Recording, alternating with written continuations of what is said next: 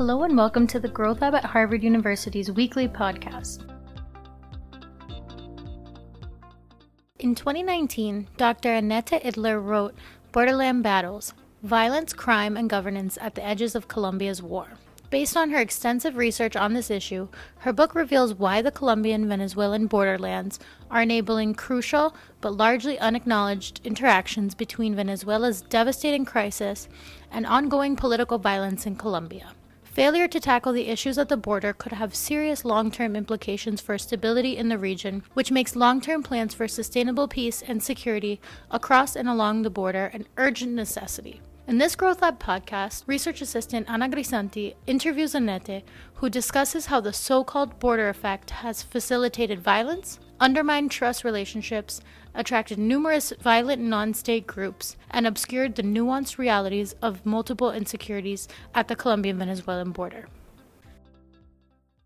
Thank you, Annette, for being here today and giving us such an interesting talk on this topic. I wanted to start with asking if you could just give us a brief introduction to your recent book titled Borderland Battles: Violence, Crime, and Governance at the Edges of Colombia's War. What is your book about, and what are some of the points you outlined today at the Growth Lab seminar? Sure, thank you so much, and thanks for having me here. So in the book Borderland Battles, I examine the microdynamics among different violent non-state groups.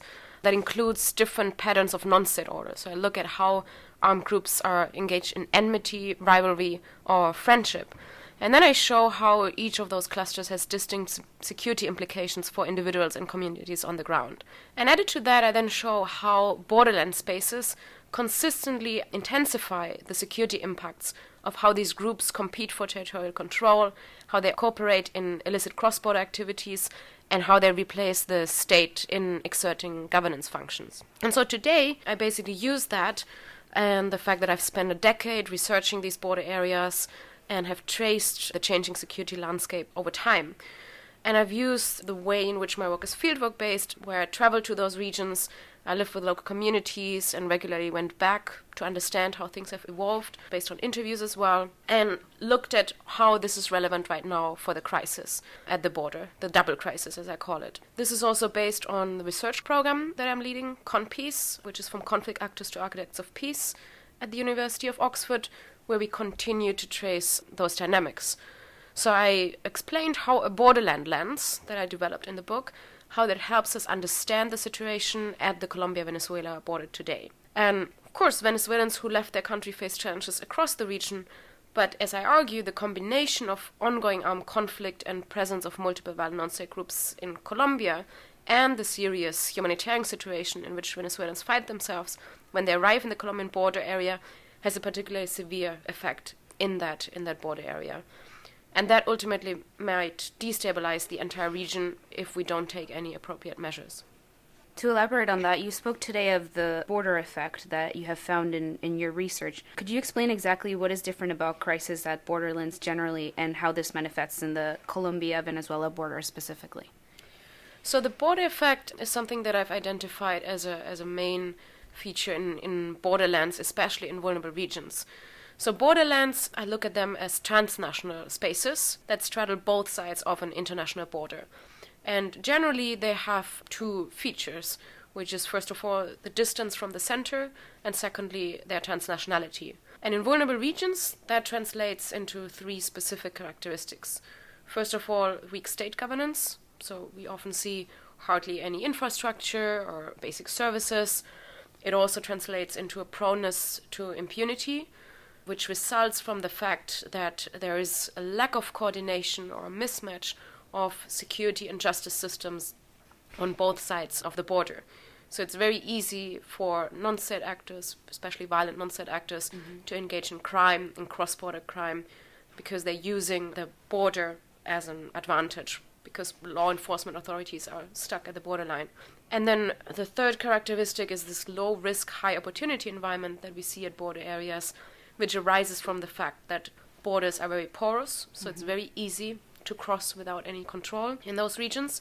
But at the same time, there are high opportunities in the illicit economy, because the economic system is also not necessarily coordinated in a proper way on both sides of the border. So basically, cross-border smuggling, illicit cross-border activities, very easy in those areas. They promise high profits and therefore high opportunities in such an environment. Now, the confluence of those factors produces what I call the border effect. And the border effect intensifies people-centered insecurities and also obscures it from the outside. In the context of the presence of violent non-state actors, as is the case in that border, that of course has a huge impact on the local population. And in the current situation at the Colombia-Venezuela border, this is even more critical because of the humanitarian situation that we see there. So basically the border then acts as a facilitator, as a deterrent, as a magnet, and as a disguise. And just to give some examples in how this plays out, it basically means that, first of all, as a facilitator, it facilitates cross-border violence. So we've seen lots of Colombian armed groups present on Venezuelan soil because it's an advantage for them to then engage in cross-border strikes across the border. And that has expanded now in recent years. So the ELN, for example, is now present in 12 different states on the Venezuelan side of the border. At the same time, we've now also seen more and more Venezuelan groups crossing over to Colombia. So while those cross-border dynamics have been there for a long time, and we see them in other parts of the world, what is more new right now to the current situation is that Venezuelan groups are expanding on Colombian territory as well. That includes the Venezuelan colectivos, which are smaller armed groups, but it also includes new gangs that are establishing themselves on the Colombian side of the border. The second mechanism that I mentioned before is the border as a deterrent, and that basically means that trust relationships are deterred. It's much harder to engage in trust relationships. That starts from the armed groups. So if one armed group crosses the border and is no longer in their own territory, it's much harder for them to engage in business deals with others. But that, of course, translates into mistrust towards the local population. Now, again, that's something that we've seen for a long time and in other parts of the world as well. But given the large number of Venezuelans that are arriving in Colombia, that has a huge impact in terms of how these people are being perceived and how they are received as well by the Colombian communities. There are now more than 1.4 million Venezuelans that have arrived in Colombia. A huge part of them are staying in the border area, and that has led to a situation where there's a double pressure on the local services. It's a precarious situation already for Colombians. Now with the Venezuelans arriving, that has led to grievances and tensions among the communities, which then has led to a rise in xenophobia. We've also seen how Venezuelans arriving in Colombia are not aware of the rules that the different groups have been imposing and therefore have become victims of assaults, especially Venezuelans who are living in improvised accommodation, who have to sleep on the street. So that all is related to this constant mistrust, of course, that the space has right now. And then, of course, there's also a lot of stigmatization towards Venezuelans because they're seen as potentially being involved in organized crime, in violence, even if they're common Venezuelans. So it has led to a situation of heightened xenophobia in that space. The third mechanism that I mentioned is the border as a magnet. And here I mean how violent non-state actors are attracted by this space because there are these high opportunities in the illicit economy and, of course, because there's a lack of state control in a way as well. In the current situation, this has led to a rise in human trafficking. There are human trafficking rings present that take advantage of the situation, but we also have to think about outside actors like the Mexican cartels. They have been present there for a long time, but they've now expanded their presence because of the messy situation across the border. So it has led to a situation where numerous criminal groups, including large-scale organized criminal groups, but also more common criminal groups, have been using this situation, which has an impact on the local population. And then finally, the fourth mechanism that I mentioned that is also in the book and that I now in the talk have kind of applied to the current situation is to look at the border as a disguise. And that basically means how borders are considered to be generally violent spaces. So border areas are seen, especially from the center, from the state center, as unruly spaces that are just generally dangerous and violent without really looking at the nuances there. And that is important right now because, of course, we've seen new forms of violence that are not necessarily related to the other types of violence that have been present already, but they are now adding to the situation because of this huge flow of people that is crossing the border. That means, for example, that women have been abused when they tried to cross the border. People are asked to pay at informal cross-border checking points by armed groups. If they can't pay, they're abused. We've also seen how this has led to a situation where the Venezuelan groups have been using the same means of violence that previously the paramilitaries have been using. So there are multiple different types of violence and insecurity. Some of them are related to human trafficking, some of them are related to the ongoing political violence in Colombia, and some are related to just common crime. But they're all being lumped together into this unruly space of border areas. And that, of course, has an impact because we can't clearly see what are the adequate responses in order to address those different nuances of violence. Mm-hmm. Thank you so much for that summary. You mentioned that you see this border effect in many different borders across the world. You have done extensive research also in Ecuador, Myanmar, Kenya. Is there anything that stood out in your fieldwork in this particular border in the Colombia-Venezuela? Yes, I mean, what really stands out right now is the added pressure because of the humanitarian situation that we see at the Colombia-Venezuela border. So the arrival of these large numbers of people means that it's not only, which is already severe enough, but it's not only the ongoing insecurity that is related to the Colombian conflict, but it adds this additional layer of having to deal with those people that are arriving. That means that an already precarious situation is complicated even further, and it means that it's what I call this double crisis of insecurity and a humanitarian crisis. Mm-hmm. It's going in both directions. So people, for example, have fled from Colombia in the past, have become refugees on the Venezuelan side of the border. They're now becoming returnees. They're moving back again to Colombia. But of course, they're not arriving into a safe space. Of course, it's important to highlight that Venezuelans are not the root cause of the insecurity. As I said, I mean, there's ongoing insecurity, but it adds those tensions in a context where capacities are not high enough to deal with this in a long-term, sustainable way. But I also would like to add that if we compare it to other places like Myanmar or the Kenya-Somalia border, I think there's also hope at the Colombia-Venezuela border because other contexts have more entrenched problems.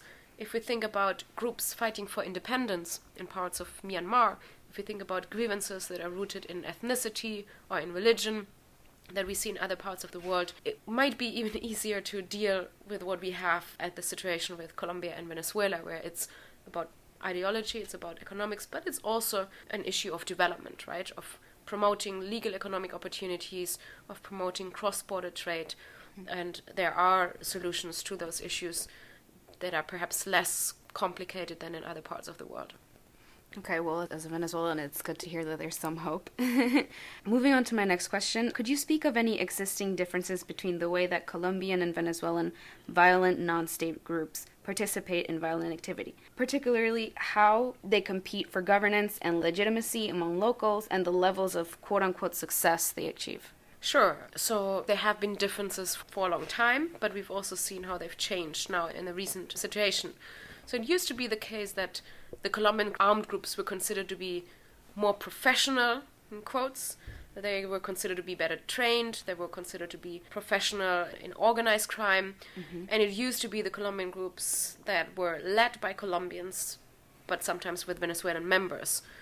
Now this has changed. The Venezuelans have become more powerful. As I mentioned before, there's now presence of Venezuelan-led groups also on the Colombian side. Interviewees have indicated that Venezuelan groups have adopted the same strategies that were used by the Colombian groups. So just there's to give some learning there. Exactly. There's some learning. There's a skill transfer in a way as well. And that has been seen in the way that attacks are being staged, but also the way that people have been killed. Colombian paramilitaries in the past have used dismembering of bodies, burning of bodies, to keep homicide rates low, to kind of hide the deaths, and that is not a modus operandi that has been used by Venezuelan groups as well. We also know that Venezuelan groups have received advice from Colombian groups in the past. One example is the Colombian rebel group ELN that advised the Venezuelan group FBL in Apure in southern Venezuela on how to deal with local communities, on how to have presence there. And again, this is something that has been going on for decades, but right now what we see is that it's becoming increasingly intertwined. because we have now movements that go not just from Colombia to Venezuela, but also the other way around. There are also similar ways in which they gain legitimacy. I mean, both Venezuelan groups and Colombian groups, for example, have based their control on, to some extent, the provision of basic services, rules of coexistence, and the provision of security and justice. But of course, it's important to highlight that they do this with their own means, and they decide what kind of security it is. They decide what kind of justice system it is, and that's a way then of gaining the support of the local population, especially when the population feels neglected by the central state, when they feel abandoned, when they feel they don't have any alternative means to organize their daily lives. So today it's becoming more blurred. More Venezuelan groups operate in Colombia and vice versa. But there's also this additional component which I think is important, and that is it's not just Colombian and Venezuelan groups. There are outsiders as well. The Mexican cartels have expanded their presence. I mentioned that before. Yeah. And that adds, of course, complications to those local dynamics. And thinking again about the impact it has on the local communities, because of this quickly changing constellation of multiple different types of armed actors, it's very challenging for people to just maneuver their daily lives in that situation and understand which is the group that is imposing control, that is imposing rules right now, and how to deal with this on a daily basis. I was wondering if there was any questions of legitimacy, considering that there's all these different types of groups, like coming from Venezuela or coming from Colombia, in the Venezuelan territory or in the Colombian territory, also external actors from Mexico. What is the reaction of the local population, and do they see those differences in where these groups are coming from, and does that play a role into the legitimization of each group? Yeah, I mean, there are differences, but there are also differences on each side of the border. So, for example, the rebel groups, FARC and ELN, they've historically basically established control through providing services or through also having a close relationship with the local communities, which is not so much the case with right-wing paramilitary groups, which were more focused only on security and justice. On the Venezuelan side, the FBL is very much similar to ELN and FARC in that regard, in a sense that they are closer to the local community. But even their perceptions differ. Community members, for example, said to me that they would respect the ELN more on the Venezuelan side. Then the FBL is perceived to be less professional than the ELN. The FBL was seen as being composed mostly of teenagers, of younger fighters, and therefore people wouldn't take them as seriously as the ELN. So in that case, it doesn't matter whether the group is Colombian or Venezuelan. But the outside actors, and here I'm especially thinking about the Mexican cartels, they often use a very different modus operandi. They don't have an interest necessarily in having this close relationship with the community. There are many groups that are also aiming to have a low profile of just mingling with the local population without having the territorial control. So it's really about the objective of the group. Is it just about economic incentives? Is it about ideology as well? And that influences, of course, the way they are perceived by their local communities. You mentioned that this has had a particular impact on women. I was wondering if you could expand a little bit on that. Yeah, sure. The problem for women is particularly severe at those border crossings between Colombia and Venezuela. So we see how local armed groups have taken advantage of the situation that a huge number of Venezuelans is crossing the border. They've established checkpoints at the border at the so-called trochas, which are the border crossings. And women, for example, have been exposed to situations of sexual abuse. If they weren't able to pay the bribes, they've been abused by those local groups that are in control of those checkpoints. There have been cases of killing women as well. And the problem is that it's basically obscured from the outside. There's hardly any data available. There are some efforts by local NGOs to track those incidents, to understand what is the scale of this phenomenon, but it's still very much in the early stages. Human trafficking has increased across the border, so the trafficking of Venezuelan women, but also children, has increased. These are often teenagers, female teenagers, that arrive in Colombia that are then being used by prostitution rings at the local level. And of course, they have hardly any access to help, to support in these kind of situations, especially if they arrive as minors without adults supporting them. Another problem is prostitution that has increased a lot at the border area. And here the problem is really the stigmatization that is happening. Many Venezuelan women arrive and they are automatically stigmatized as prostitutes, even though often they are high-skilled workers. These include teachers, these include doctors. They arrive in Colombia and often they can't find any other jobs. They don't have the opportunity to engage in other jobs, which then takes them to options like prostitution. But also those who have another way of sustaining their livelihoods, they're just being labeled as prostitutes. Just an example, we had a case of someone who was selling coffee on the street, tinto as it's called, and then the question would automatically be, well, how much is the entire termo, which basically means how much is the entire body. Wow. So the problem is really how the perception has shaped the opportunities of these people, and women are particularly strongly affected in this situation because of those labels. Yeah.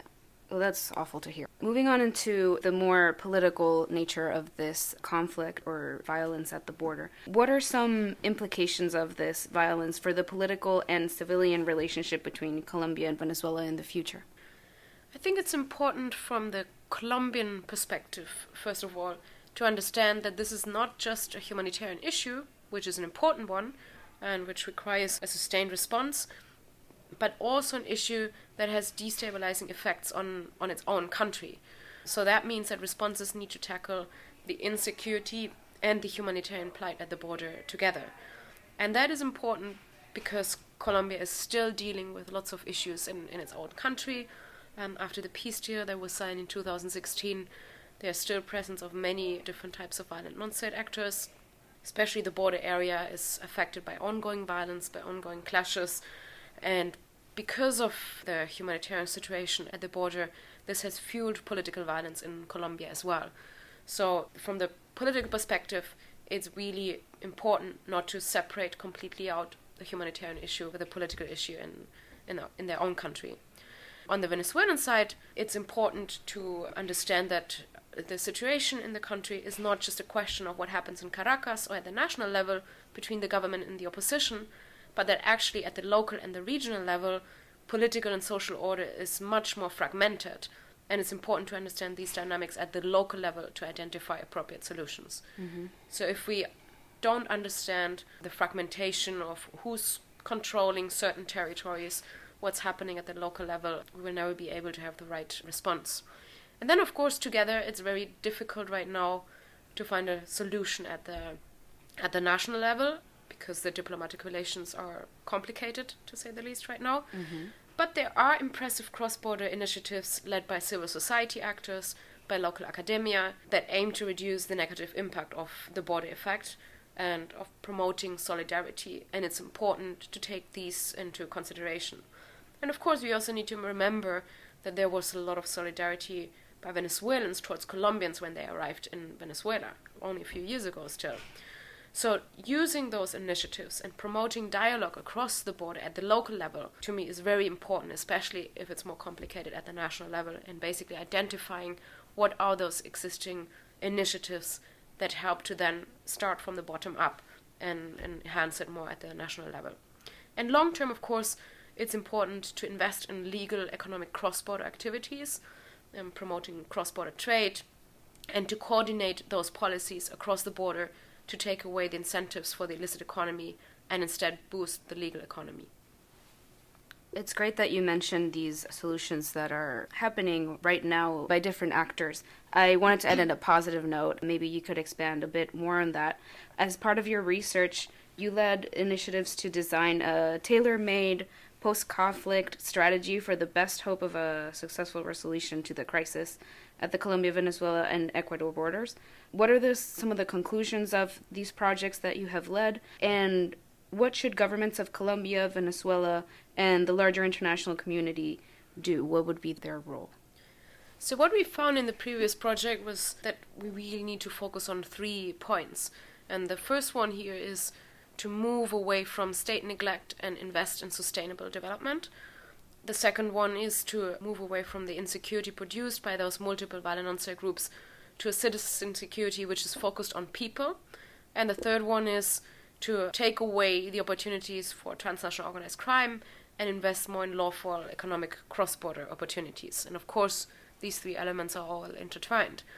And if we look at the situation right now, where we have the additional impact of the Venezuelan crisis, it's basically still those 3 points that are very important, and focusing on people-centered security is particularly important here. So that means understanding what the needs are of the people, what those local communities are concerned about, and how they are affected by the violence. That's first point.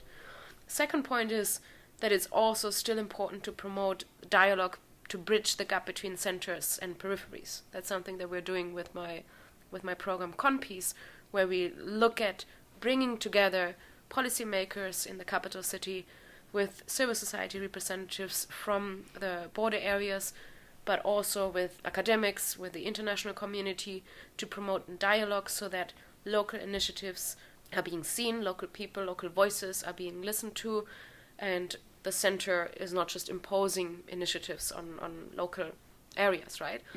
But it's also the other way around, whereby you need to establish more confidence and make sure that communities in the border areas understand that there are representatives in the government that are willing and able to help change the local situation.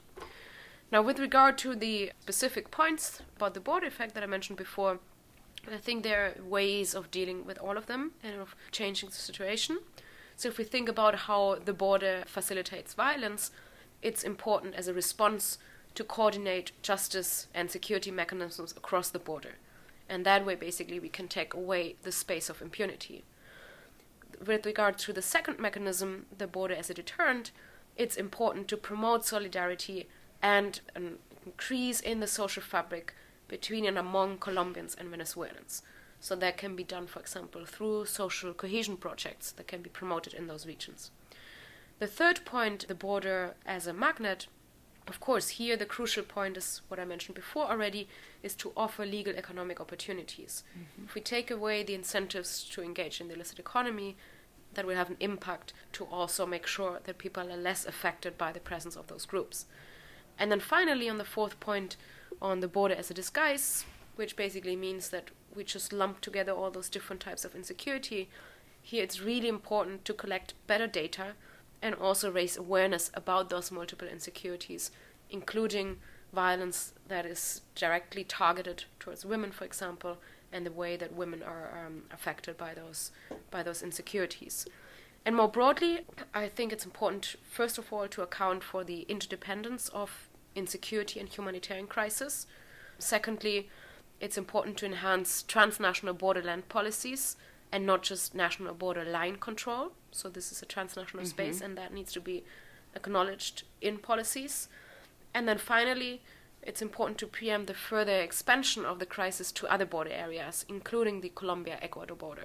Because the fact that these border areas are more distant from Venezuela doesn't mean that the problem goes away. I mean, we see very similar challenges there, and it's a question of time on when this might escalate further, so it's important to think about this early to avoid that. Thank you so much for your time today and for being with us. If you want to read more about Annette or grab her book, it's online on the Oxford University Press, and we will also include a link in the description. Thank you so much for having me. Thank you. Thanks. If you want to learn more about the Growth Lab's latest research and events, please visit growthlab.cid.harvard.edu. See you next week.